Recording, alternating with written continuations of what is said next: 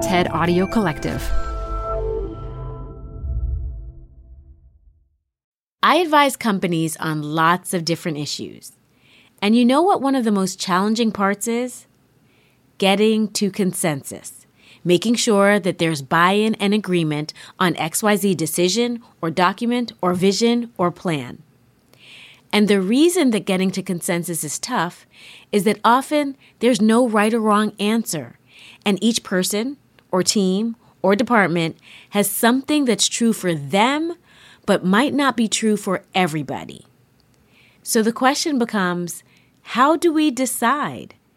Do we need a year-long process involving hundreds, sometimes even thousands of people so that everyone's voice is heard? Or when is a smaller group of decision makers the right choice? I mean, do more people in a process get us closer or farther away from the truth?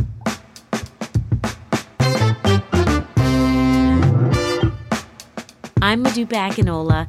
This is TED Business. Our speaker today is Katherine Maher, a strategist, technologist, and policy expert.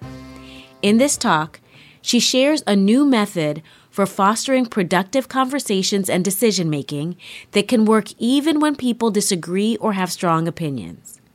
Katherine specifically uses Wikipedia contributors as an example and shows how they're able to unite around bringing free and reliable information to the public despite their sometimes disparate beliefs. Then after the talk, I'll share some insights on processes that can be used for more effective decision-making in our organizations. But first, a quick break.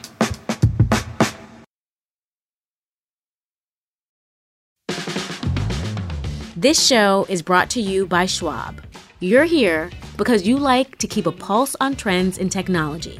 Well, now you can invest in what's trending in artificial intelligence, big data, robotic revolution, and more with Schwab Investing Themes. It's an easy way to invest in ideas you believe in. Schwab's research process uncovers emerging trends. Then their technology curates relevant stocks into themes. Choose from over 40 themes. Buy all the stocks in a theme as is, or customize to better fit your investing goals. All in a few clicks.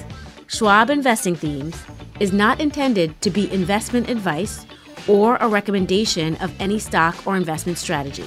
Learn more at schwab.com/thematic investing. Hey, TED Business listeners. We're supported by our friends at Working Smarter, a new podcast from Dropbox exploring the exciting potential of AI in the workplace.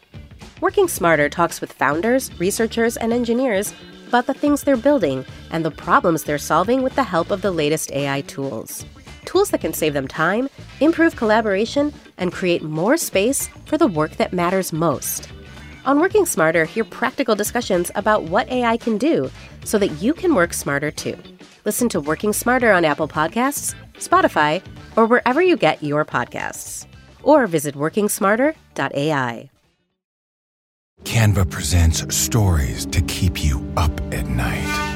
It was an ordinary workday until the Singapore presentation is at 3 a.m. the office was shocked. But that's when we sleep. Maya made it less scary with Canva. I'll just record my presentation so Singapore can watch it anytime. Record and present anytime with Canva presentations at canva.com. Designed for work. Add a little curiosity into your routine with TED Talks Daily, the podcast that brings you a new TED Talk every weekday. In less than 15 minutes a day, you'll go beyond the headlines and learn about the big ideas shaping your future. Coming up, how AI will change the way we communicate, how to be a better leader, and more. Listen to TED Talks Daily wherever you get your podcasts.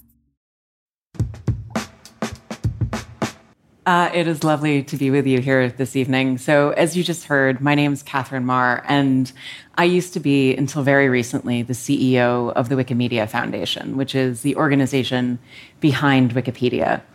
And my tenure coincided with a very strange time for information, a global crisis of fake news and disinformation, which meant that our free knowledge movement really sort of stood alone. At the same time, too, we saw a collapse in public trust around the world in many of our critical civic institutions. And one of the reasons for this collapse in public trust in things like public science and an independent free press, and even perhaps in the idea of democracy itself, is that people around the globe are increasingly skeptical about the ability of these institutions to respond to our future challenges and changing needs. And yet, during this time, trust in Wikipedia actually went up, something that surprised us as much as anyone. And so I started wondering, what is it about this organization, this radical experiment in openness, self-governance, and amateurism and volunteerism that made it so different? And I've come to believe that in many ways, the things that made Wikipedia implausible are actually what prepare it to respond to our changing world and make it a place that people love and trust. And so one of the things about it, of course, is that it is edited entirely by volunteers, ordinary people from all over the world.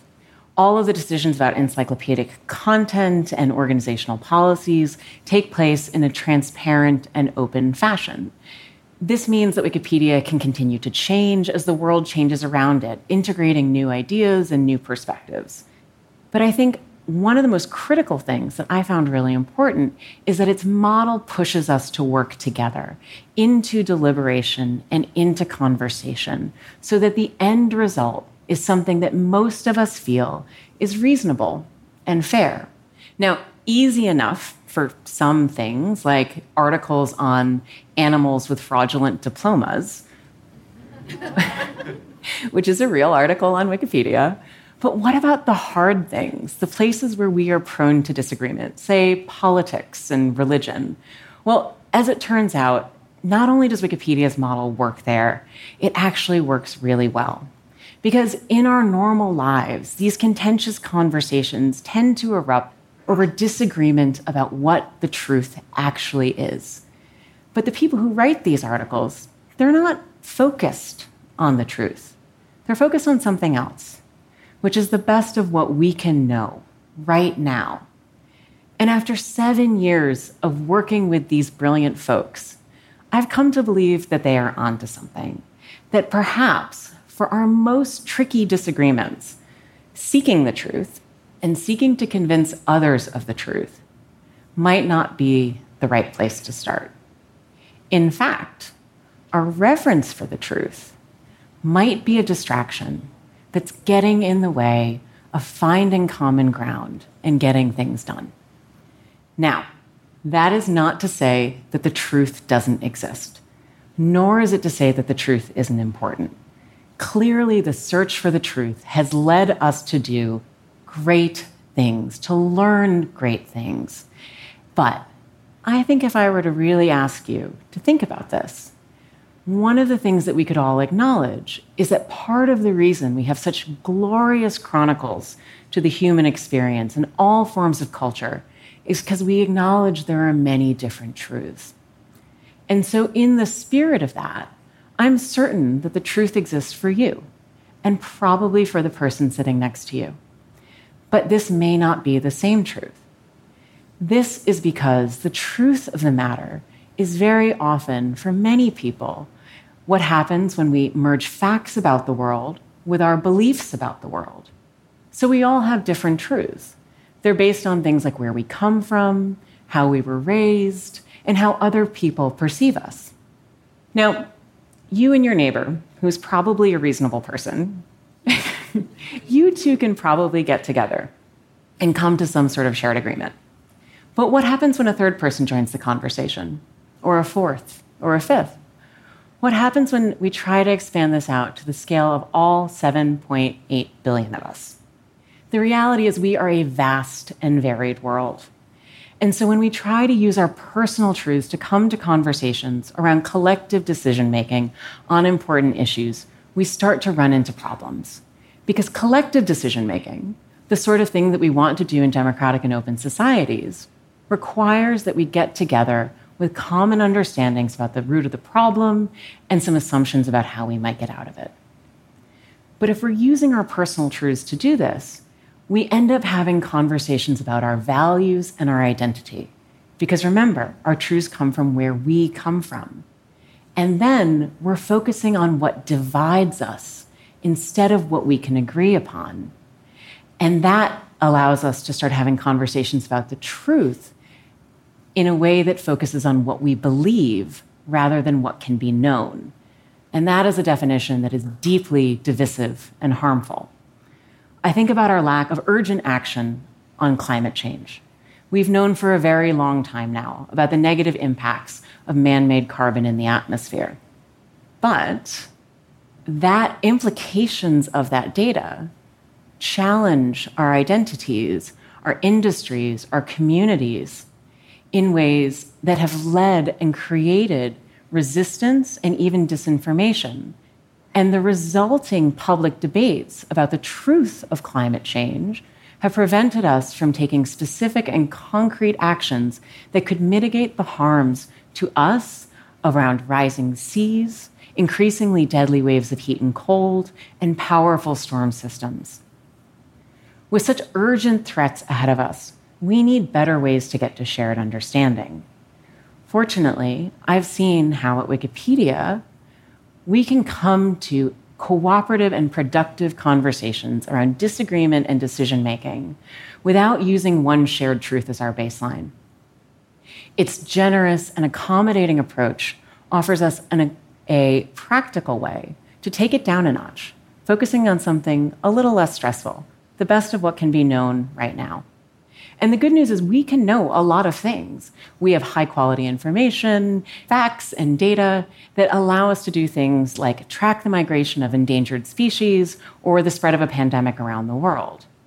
These are useful tools in our toolbox, but they don't necessarily alone change minds or unite disparate views. So how do we do that? We shift from focusing on one key truth to instead finding minimum viable truth. Minimum viable truth means getting it right enough of the time to be useful enough to enough people. It means setting aside our bigger belief systems and not being quite so fussy about perfection. And this idea of minimum viable truth is actually a tremendously forgiving idea, which is one of the things I love about it the most. It recognizes our messy humanity.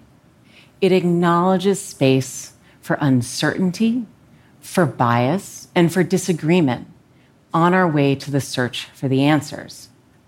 So, one thing you may not know about Wikipedia is that it actually assumes that we are all biased. It is the reason that you are not supposed to write articles about yourselves. Because can any of you truly be neutral about how brilliant and remarkable you are? I didn't think so. But when we are forced to defend our biases, when we are forced to go into the data and the citations and really engage, grapple with the intellectual struggle that comes from meeting up against other people's biases, our horizons can expand and we can get to new and better understandings about the world. How does this work? Well, in 2019, a group of researchers released a study looking at how Wikipedia writers take on the most contentious and difficult topics. And what they found was that the system actually works really well. These are some of the best articles on Wikipedia. And many of them are written by people who fundamentally disagree with one another. They also found something interesting, which is that the more that these polarized contributors engaged in conversation, the more balanced and productive their contributions became, which means that Wikipedia may be one of the only places on the internet where disagreement actually makes you more agreeable. Now, I knew instinctively this is true because I've seen how productive friction can really get us places, how mistakes and debate actually brings people into the conversation. You don't sit back when you disagree with someone because engaging offers you the chance to shape the public record. Through that process, ideas become sharper, better, and more understandable. In this way, the seeds of our disagreement can actually become the roots of our common purpose. All this is very well and good, but what does it mean, and how do we actually apply it to other organizations and institutions and systems that we are a part of in order to increase trust and reduce polarization and perhaps get some important things done? Well, I've already talked a little bit about productive friction, the good kind that makes our ideas better. That is possible because of a few things, notably clear rules and strong community norms. Clear rules help us engage on the substance of the issue rather than debating the identity of the author. Those rules are not upheld by any one individual on high. They're actually maintained and uplifted by the entire community. So we all have a shared sense of responsibility for success. The other piece of this is that it is essential that decisions are not just made by those who show up in the room. You have to be intentional about bringing all the voices in. When Wikipedia first started, the majority of its authors were Western white men, which led to some really significant biases and gaps in the types of articles that were written and the slant of those articles. Recognizing this by being intentional about undoing some of these systems that were actively excluding people and doing the hard work of actually rebuilding them so that more people would feel welcome in the conversation, we are now able to have a better reflection of the known world. The next piece of this is really about interdependence. The way that the system works is that you cannot go it alone. In order for your contributions to stick, they have to earn the agreement of your fellow contributors, which is a powerful forcing mechanism for people to work together. Next is the idea of shared power. All of those debates result in 350 edits a minute to Wikipedia, which means that no one person can be in charge of the whole thing. You have to let go of power. You have to give it to other people. You have to trust in their ability to manage the areas of their own expertise and interests. And by doing so, you earn their commitment and agency to make this project work. It also requires humility, because you're going to get it wrong some of the times. But getting it wrong some of the time is worth it for getting it right most of the time. And speaking of time, you have to have a very different relationship to urgency. So much in the world is about moving fast. But moving fast has actually broken a lot of things. It's broken our trust. It has undermined our confidence in many of our systems of governance, perhaps even our faith in democracy itself. By slowing down a little bit and bringing the conversation in, by listening with sincerity, debating with respect, consulting widely, and weighing difficult decisions with candor, you can actually build systems that endure. But most importantly, you can build trust, that quality that is in such short supply right now. And trust in one another is what we need in order to weather uncertainty and take brave action. So what I'm asking all of you today is to set aside your own personal truth for just a minute, for the opportunity to sit in someone else's. It's to endure the productive friction of coming to common agreement with someone who you may not agree with, or perhaps even like. And with just enough rules and a little bit of time, I believe that you can do it. And you just might find, we all just might find, that the most important things that we do are the ones that we do together. Thank you.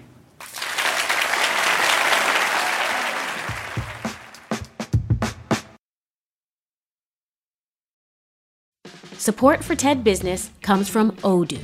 If you feel like you're wasting time and money with your current business software, or just want to know what you could be missing, then you need to join the millions of other users who switched to Odoo. Odoo is the affordable, all-in-one management software with a library of fully integrated business applications that help you get more done in less time for a fraction of the price. To learn more, visit odoo.com/TEDbusiness. That's ODOO.com/TEDbusiness. schwab.com/TEDbusiness. Odoo, modern management made simple. This show is brought to you by Schwab. You're here because you like to keep a pulse on trends in technology. Well, now you can invest in what's trending in artificial intelligence, big data, robotic revolution, and more with Schwab Investing Themes. It's an easy way to invest in ideas you believe in. Schwab's research process uncovers emerging trends. Then their technology curates relevant stocks into themes. Choose from over 40 themes. Buy all the stocks in a theme as is or customize to better fit your investing goals. All in a few clicks. Schwab Investing Themes is not intended to be investment advice or a recommendation of any stock or investment strategy. Learn more at schwab.com/thematic investing. I find Katherine's idea of minimum viable truth to be so interesting. It reminds me of a question I often have my students ask themselves. What do I need to believe to feel okay with this decision?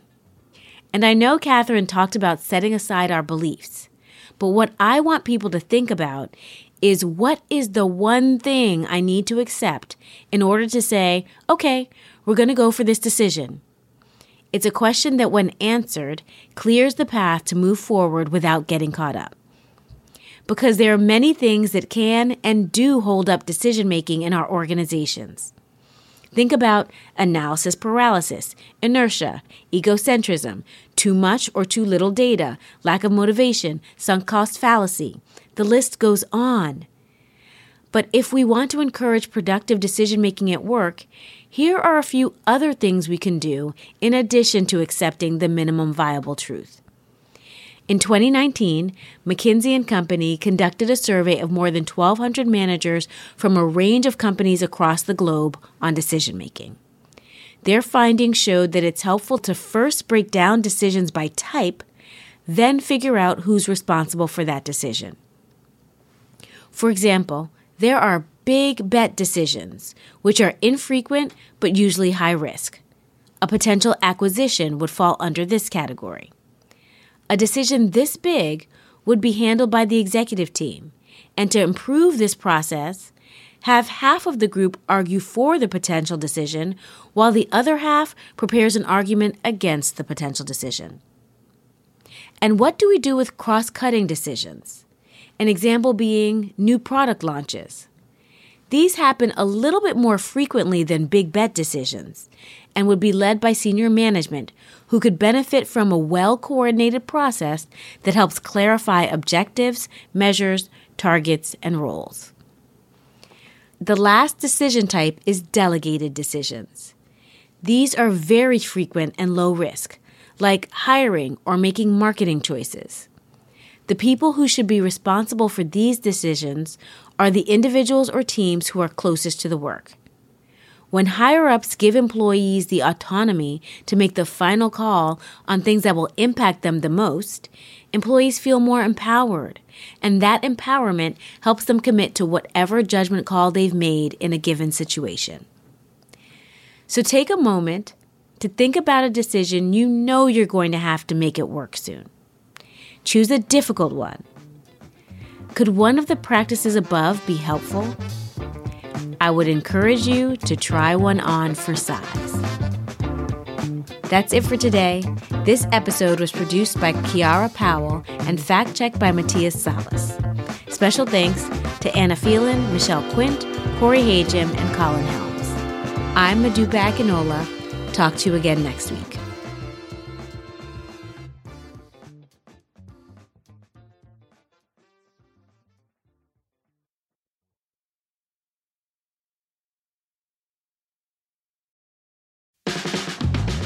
Support for the show comes from Brooks Running. I'm so excited because I have been a runner, my entire adult life.